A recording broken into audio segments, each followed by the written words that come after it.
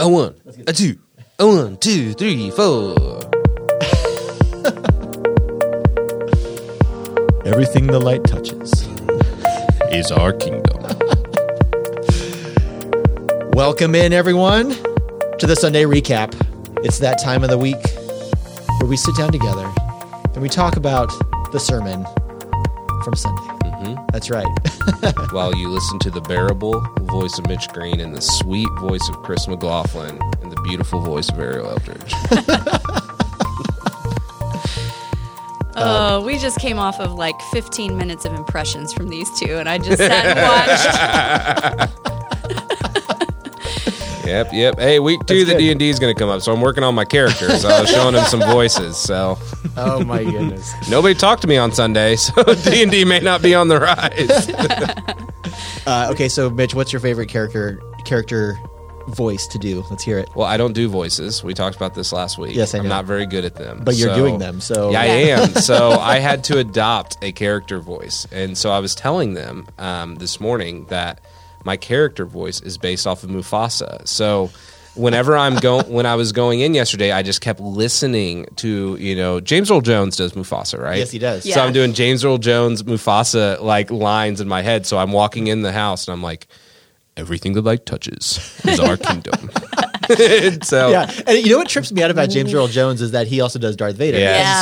So, but when I listen to Mufasa, I'm like, that's not Darth Vader. That can't be Darth Vader. I know. It's weird. actually, so I was doing some impressive. Darth Vader lines in my head too, and I'm like, they don't sound the same. No, they don't. No, and then he's in Sandlot. Yes. Yeah. Yeah. Oh, Yeah. He's the neighbor. Yep. Yep. I forgot. Field of Dreams. That's all. That's a great movie too. Yeah, it is. Yeah. Yep. But okay, so we're talking about relationships today. Let's dig into this a little bit. Turn the corner. Yeah. But this is what I want to ask you guys as we get started. What do you guys enjoy the most about the relationships, the friendships, the relationships that you have? And maybe just to kind of set it up, like for me, I'm much more of an introvert. I love to. When I have relationship with people, I actually love to be more one-on-one with them and have more focused attention with them. Where I know other people really love like kind of the corporate thing where it's like, man, I just get so much energy around being a bunch of people all at the same time and kind of being able to jump from person to person. So where are you on that, and what do you enjoy about relationships? Yeah, I love people. And it's been somewhat to a detriment in my life. So, yeah, when I was single and I was in my mid-20s, I was with people every night of my life. And I kind of would prefer to be with people one-on-one. Yeah. But I was always doing something with people. And honestly, when there were nights where I wasn't, I would be like sitting like, what has my life come to? And it'd be like, bro, you're alone for like 3 hours right now. That's okay. Yeah. As I've grown older, it's changed a bit. Yeah. I do like to be home. Just with JC, which again is another person. If JC's not home, it's a disaster. I'm going to find stuff to do. Which she's leaving this weekend, and she's already made fun of me because I'm like, are you leaving Friday night or Saturday? Because I need to know, because I'll need to find something for Friday night if you're not going to be here. I got to fill my calendar. Yeah. So, but no, I mean, I love being around people. I love groups. I love relationships. Yeah, I eat that stuff up, man. Anything that's with people, that's fun, that's getting to know new people, old people, long-term friends. I love it. Cool. Yeah. Cool. Yeah. I feel like a chameleon. I do. I think that I try to be what I can for the people that are around me in the situation that I'm in. But I do feel myself changing as I get older and like That's true. introverting more and more, which I need to halt that. But I think what I love the most about friendships is humor. Man, I love humor. I love getting to laugh with people. I love being able to laugh at ourselves, which is easy to do right here in this triad. Yeah. But yeah, I do. I love people as well. People are messy, in which this whole series is about. So Yeah. The mess, and especially this message itself, the mess of like what happens when a relationship is broken, and how do we resolve that? How do we bring relationships back together?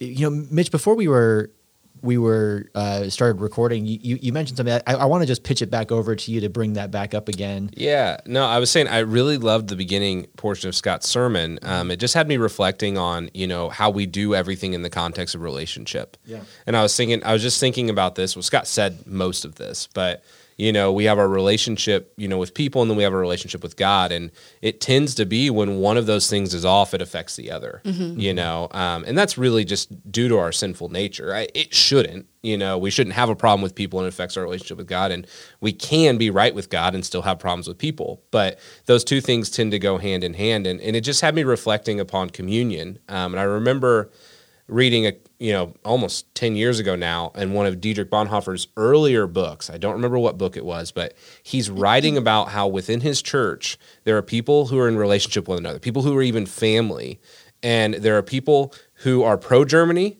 and there are people who aren't. So for those just places in context. Yeah, this is during World War II era, Mm-hmm. and Dietrich Bonhoeffer was actually part of... He was a part of a plot to kill Hitler right. at one point in time. Yeah. Mm-hmm. Yep, kind of a lesser of two evils things, but that's for a whole nother Yeah, podcast. yeah. Mm-hmm. But Interesting. So Dietrich Bonhoeffer, he spent some time in the United States as a pastor in New York. Mm-hmm. He also went back to Germany. So he was in Germany, back, boom. I think this is when he was in Germany the first time. Yeah.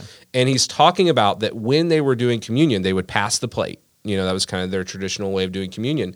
And when you're passing the plate in communion, what you're saying to one another is that we have a union with God. You're accepting God's grace for you, but you're also saying you have a union with one another within this community. Mm-hmm. And so what he was recognizing is that people within his church body would position themselves in different places in the room so that they didn't have to pass the communion plate to one another. Right. So they would be avoiding saying that we share the same union with God with one another.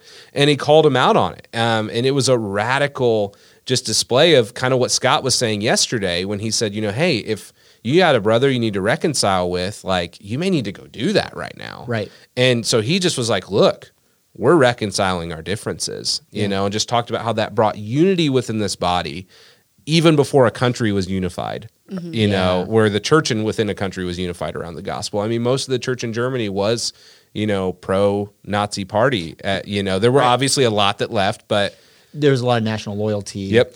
But what's interesting too is that the church itself can be a light to the world in that Absolutely. way. And especially right now, what a important time for the church to be the leader in that sort of reconciliation. What you bring up during the message, it was during this part where Scott was saying, really the first step to this is that we need to be the ones that make the first move. Mm-hmm. We need to be the ones that are willing to go forward and say, hey, let's reconcile, let's figure this out. And it brought to mind 1 John 4:19 and 20. So 1 John 4:19 is really the gospel side of all of this, where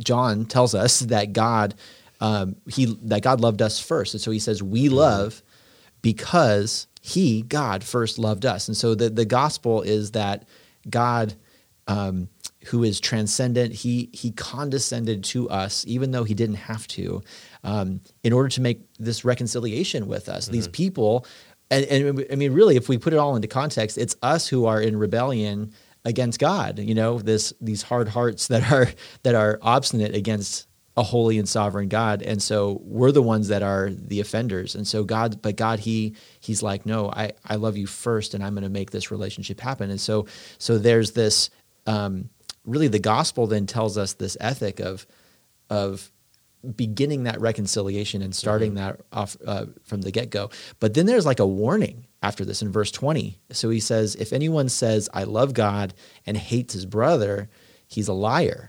For he who does not love his brother whom he does not love his brother whom he has seen cannot love God whom he has not seen. So I think it was just really interesting because in Dietrich Bonhoeffer's situation, you have people who probably in other circumstances and for the most part, what the world would culturally accept is just a hatred for one another.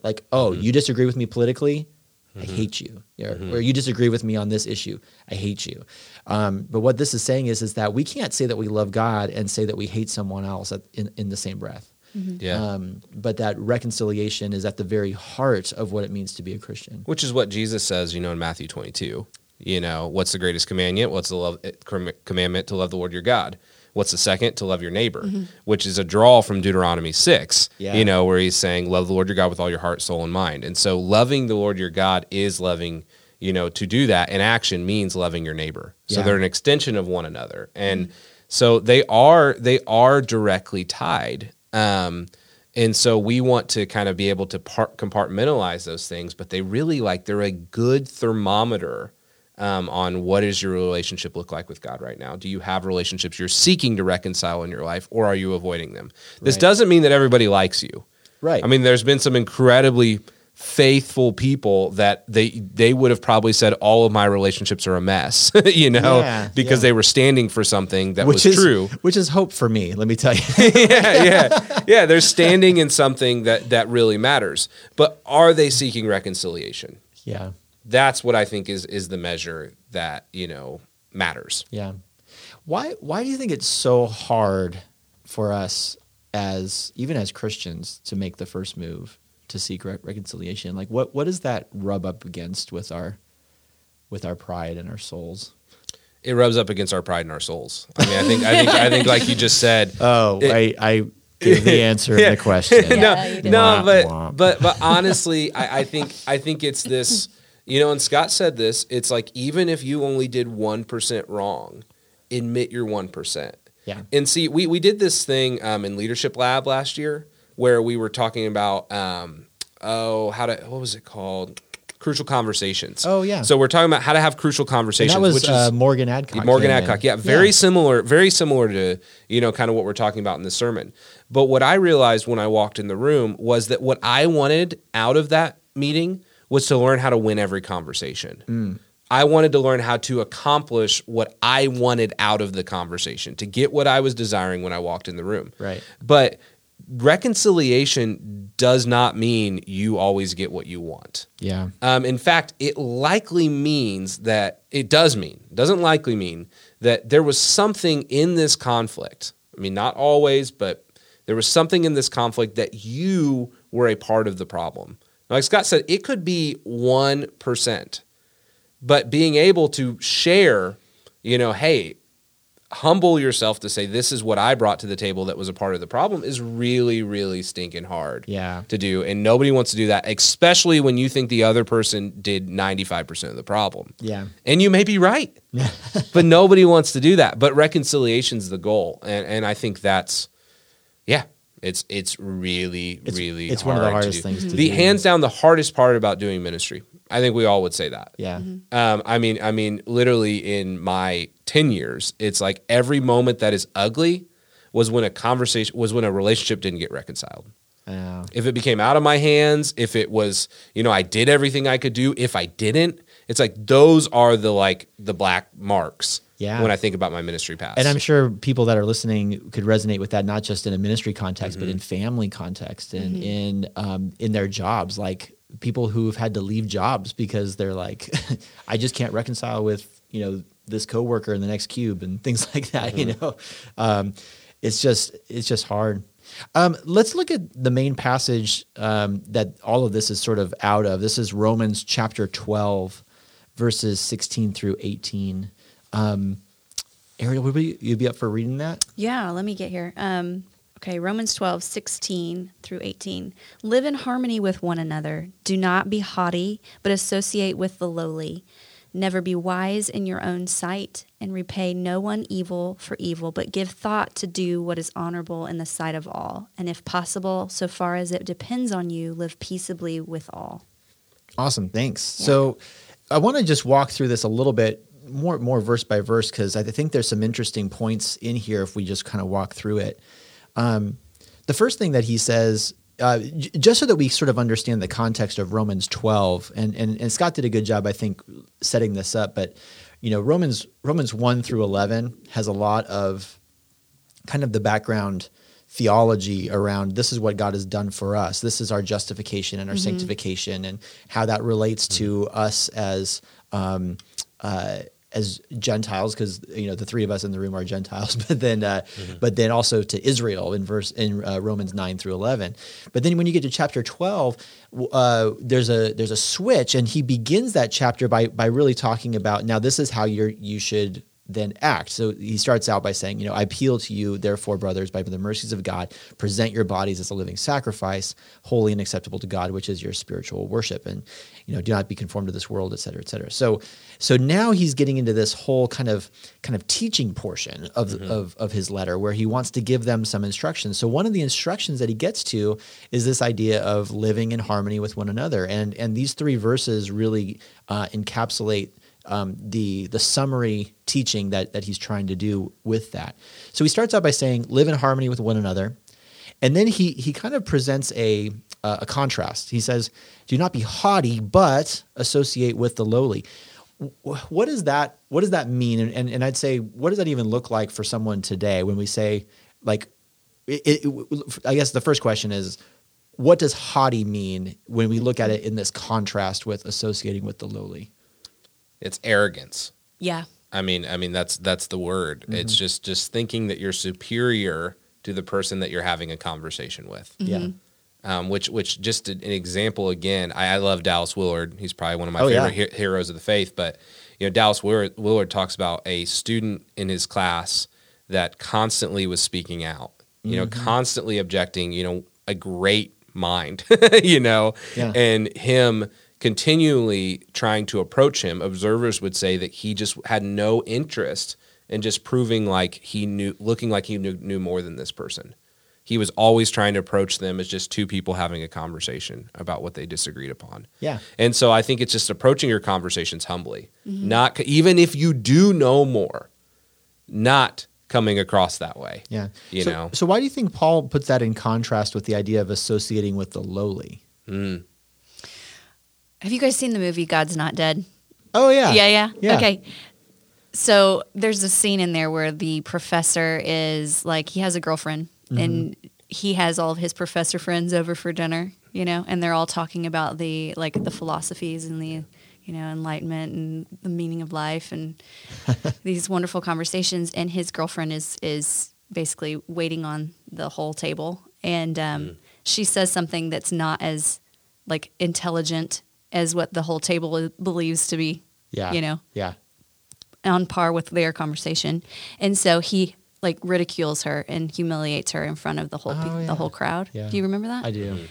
And I just think of how she was humbling herself to serve and just to be in relationship with this person who really thought that she needed to be intellectually his equal in order to be in his presence. That's just a good reminder for us to absolutely love those who are around us, who really may just be around us to be loved and to love. And Yeah.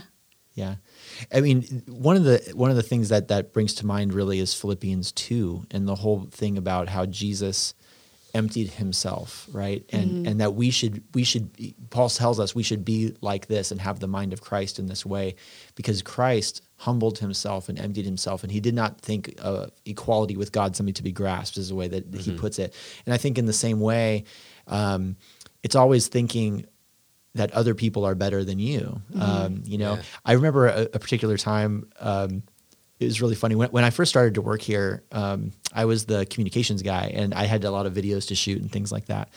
And one day I was carrying a whole bunch of video equipment. I had on my back, and both hands were filled and stuff like that. And I was about to walk through this door, and Pastor Woody was there coming the other way to come through the door. We met at the same time.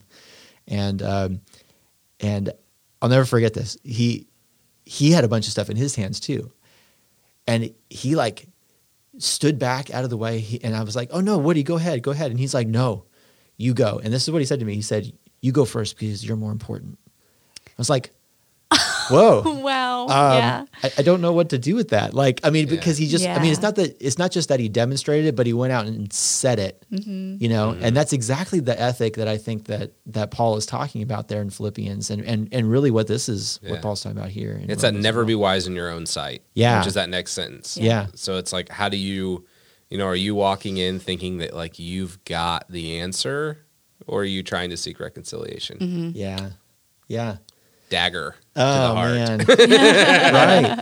Because kind of like what you were saying earlier, went to the crucial conversations thing to how do I win the argument? Yeah. Because I know I'm right, but maybe you can win the argument but then you end up losing the relationship in the long run, you know?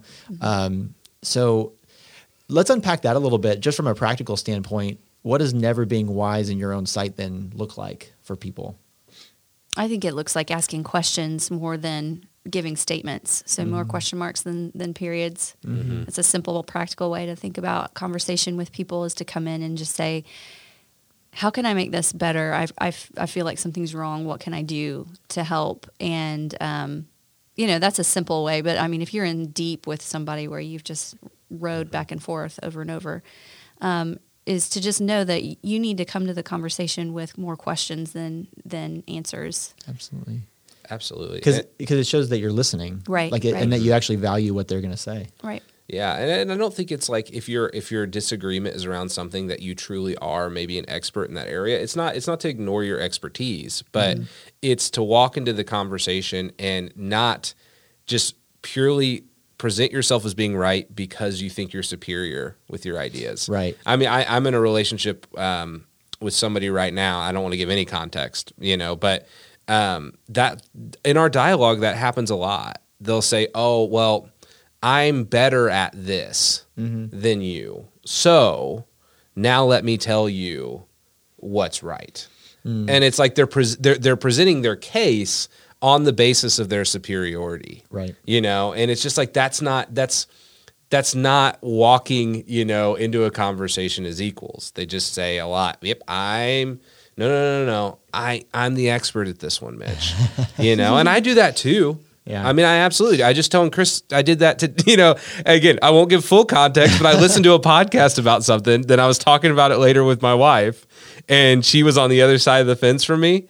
And so I was like, well, I'm ready to talk about it now because I listened to this podcast. So I've never had more answers right now than I do. So I'm presenting my superiority in our dialogue, you know, rather than saying like, let's just humbly approach this together and try to find a right answer. I think from the teacher perspective, which has been my profession for a long time, it's to think, I guess, like the person in the room who knows the least about what you're about to say, and then try to speak to that person so that they can hear what you're saying, I guess, and understand. I think too, there's a piece of this ethic that recognizes our own depravity. Yeah. Absolutely. Oh yeah. Like number one, that even if we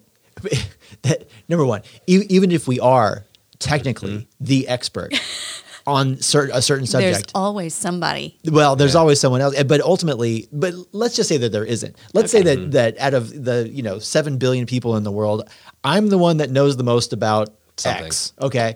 Okay, great. But even then, the knowledge that I have about that comes from God. Like we've talked about this before. And so, and God actually knows more about it. He's only revealed a certain portion of that topic to me, you know, and given me that knowledge to begin with. So for me to say, oh, you know, I'm the expert, I know more about this than anyone else, is to actually, is a little bit of a slap in the face to God in a sense, because it's not recognizing, one, that God is the one that has given me the wisdom that I have to begin with, and that God too could impart that wisdom to other people, and even other wise things to them that then that I don't have. Yeah. And so even if I think of myself that highly, that's really the issue. Well, and flipping it to their perspective too. Yeah. So let's put it this way: you're not giving them the space to get to where you are. Like that's also what we do in these conversations, you know, and it can be as small as, you know, I research what washer and dryer we need to get. And then I'm walking through the store with my wife and she's not had the time to think about it. And she's like, I really like this one. And I'm like, no, because I'm presenting myself, you know, as I know more, which is like in that case, you know, I kind of do, but I'm not giving them the space to get to where I'm at. Yeah. You know, and again, spiritually, man, that's something we're up against a lot. You know, is conversations with people that we're not necessarily giving them the space to get to where we're at, you know, in our relationship or our knowledge, you know, or whatever it is that you're dealing with them. And I've seen that in group and time again, where I'm like, why don't you just live rightly here? Yeah. Like, why don't you just have more faith? Why don't you just be more obedient? But then I have to remind myself, I'm like, oh man, like this dude's only been following Jesus for a year now, and he probably didn't even know that was a thing he's supposed to do, and now he does, and now he's got to process that, and and it's like I'm not giving him the space that it took me to get that answer. Totally, we got to be patient with people, and I struggle with that for sure.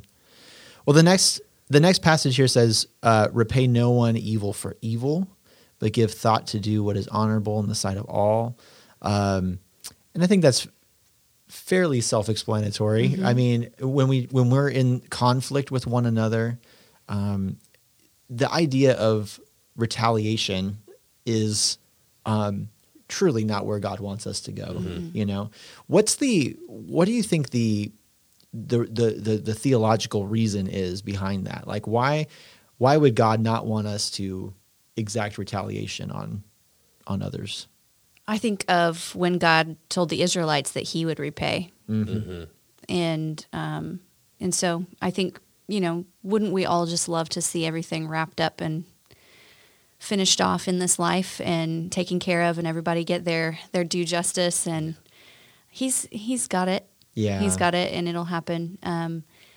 And then we think we know what the other person deserves. Wow, that's a great point. How little do we know? How little? Yes. Yes. So that's perfect. I think God is the judge, right. And we have to remind ourselves of that. And so, like you're saying earlier, Chris, it really does come down to our depravity. When we want to respond with evil, that's just not of God. Yeah. That's of ourselves. We're trying to, gain back either our respect or our prestige or our position because we want to show them how wrong they were. Right. That's not our job. Yeah. That's not our role. Yeah. The thing that I think is interesting, and the Bible speaks to this repeatedly. I'm thinking of a passage in Isaiah, which I can't remember where it is right now, but Isaiah really depicts our current state of existence, the way that the world works right now as a place of injustice. Like injustice is not the way that the world is. And our world screams out for justice over and over again. We're hearing the cry for justice so much right now. And in a certain respect, I think that this is pointing to the need for the redemption that God offers, because ultimately what's going to happen is we're going to get to this place where the Lord returns, the dead are raised, everyone's judged, and at that point, justice is going to be the way of things. Yeah. All of the wrongs in the world are going to be righted.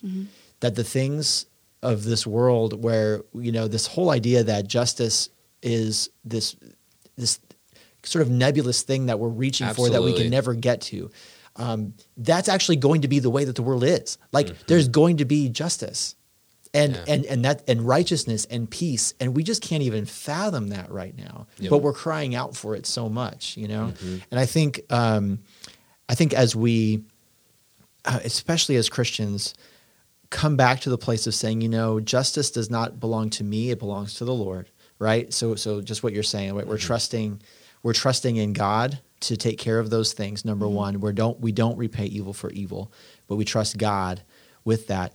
But then we wait with patience for the day of the Lord, because when the Lord returns, that justice is going to come.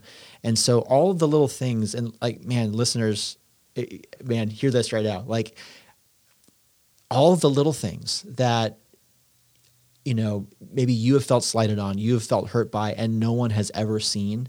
I want to tell you right now, God has seen it. Yeah. And there's going to be justice for those things. Just trust him for it. Don't take it out on other people, but trust him and wait patiently for that justice that's coming. And honestly, I think in contextually in our world, I think that is one of the biggest cases for the gospel that we have to share with people. Is just that that right now we all want justice. Just as you said, we want things to be made right. And in Christ, we are promised an existence in a world where things are right. Yeah. And so if we recognize our part of the problem, this is what we did at middle school camp, a couple weeks ago, but it's like when we recognize that, we are sinful, that we do contribute to some of this brokenness, and that apart from Christ, things will always be somewhat broken, even as we seek justice, in Christ. But that on the other side, there's a promise that we will live in a world that will be in this harmony, that Romans is describing. And so in our world just has such a backward message. And you said this a couple weeks ago, Chris, and I quoted you at middle school camp. What? Yeah. You did. You got a name drop. Yeah. It just, Man. what is the biggest issue in our world today? And it's this basic principle that we are good, and so what do we see? We see a blame game. We see it in our personal relationships. Yeah. We see it in our other way. Because if I'm not wrong and there's a problem, someone else has to be wrong. Right. So then we're just blaming people across the way when really we need to recognize, what did we contribute to the problem? What is our role? We're all the problem. We're all wrong, at some level. Yeah. And then you can kind of walk trying to grow in this picture of a world that's just, but knowing that one day it will become true. Yeah. That's good. Well, the last verse here is verse 18, and it says, "If possible, so far as it depends on you, live peaceably with all." And I think this is a really interesting thing that the apostle gives us this little caveat, if possible. When we look at that, like why does he say if possible, first of all? Why does he include that caveat? I think for the very reason that we're just talking about, that he knows that peace will not be here and now. And we're in the already not yet. While God's kingdom has already begun, it has not come to completion, and it won't until his return. And so that's what we're looking forward to. We're looking forward to that justice in that day, that all bets are off, all wrongs are made right. Yeah. And every knee bows. Yeah. Yeah. And it seems like, from a very practical standpoint, we've all experienced stuff like that. I think where we feel like we've bent the knee, we've submitted to other people, things like that, and yet the relationship is still not reconciled, and it may be just because of the other person at that point. And so even in those situations where it's, we've tried everything that we can do, it just still is not, the relationship is not fixed. So I guess I have a couple questions about this. At what point do we need to just say, man, I need to stop. I need to stop trying to reconcile. I'm still going to pray for the person, but I just need to maybe back away a little bit because this is hard. This is like, it's hurting me at this point. So what do you guys think? Is there a line there that we shouldn't cross? I think there's no concrete answer. I think there's no line. I think that that's between you and the Lord. And I think that sometimes we don't even know, and then we have to just move and decide. It's really hard to respond to that question. Kind of like what Ariel said, because I don't want to give somebody the freedom to say, okay, I can draw my line now. I can drop this person out of my life. Yeah. And I think there's a couple parameters that I think can help in your discernment. But as Ariel said, there's not a concrete answer. And the other thing too is I don't believe that there's ever a closed door that's locked Absolutely. forever. Yeah. So I don't want to say that either, that like you can't just be like, okay, I'm done. They're gone. And I want to be sensitive to like real relationships that I know people have walked through, immediate family members, things that they have had to step away because of the unrest that it just causes.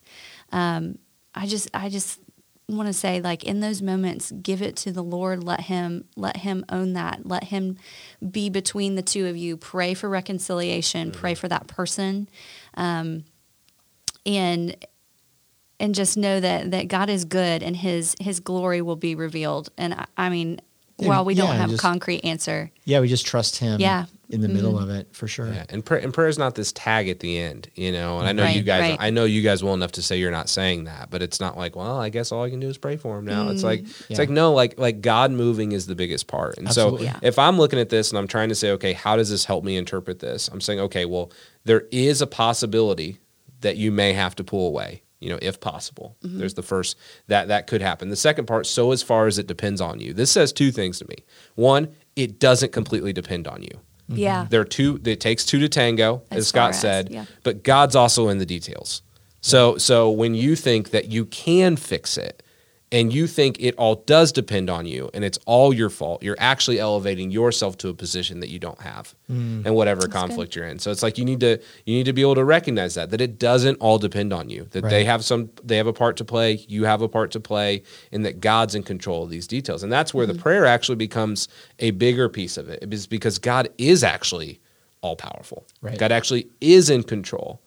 And then the live peaceably with all. It's like, can you walk in peace in this situation? Can you disconnect from them, but still exist in peace with one another? And if you can't do that, then you've not reconciled. See, that's my question, because I can imagine, and I've experienced this too. Like, maybe I get into a conflict with somebody over something, but we're friends on Facebook. So maybe we're living peaceably for the most part, but then I'm scrolling through Facebook and I see something that they post, and I'm just like, ugh, and you know what I mean? And so we've all been, So, can there be peace? Even when the relationship is not reconciled, when you've done everything that you can there still be peace for you in that? I think yes. And I think here's what practically could happen is where you are at the point where you can finally pray for that person to flourish in Christ and be like, God, I realize that she and I are not connected anymore in a relationship, but I pray that their relationship with you will just flourish.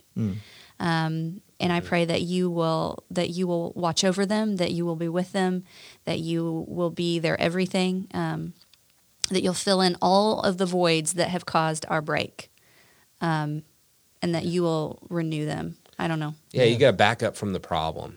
I think is kind of what Ariel's saying, is you got to back up from the problem and say, can you still want what's best for this person and in your relationship? And I think that's what peace is. It's not reconciliation isn't always agreeing, but it's figuring out sometimes even in your disagreement, how can we move forward?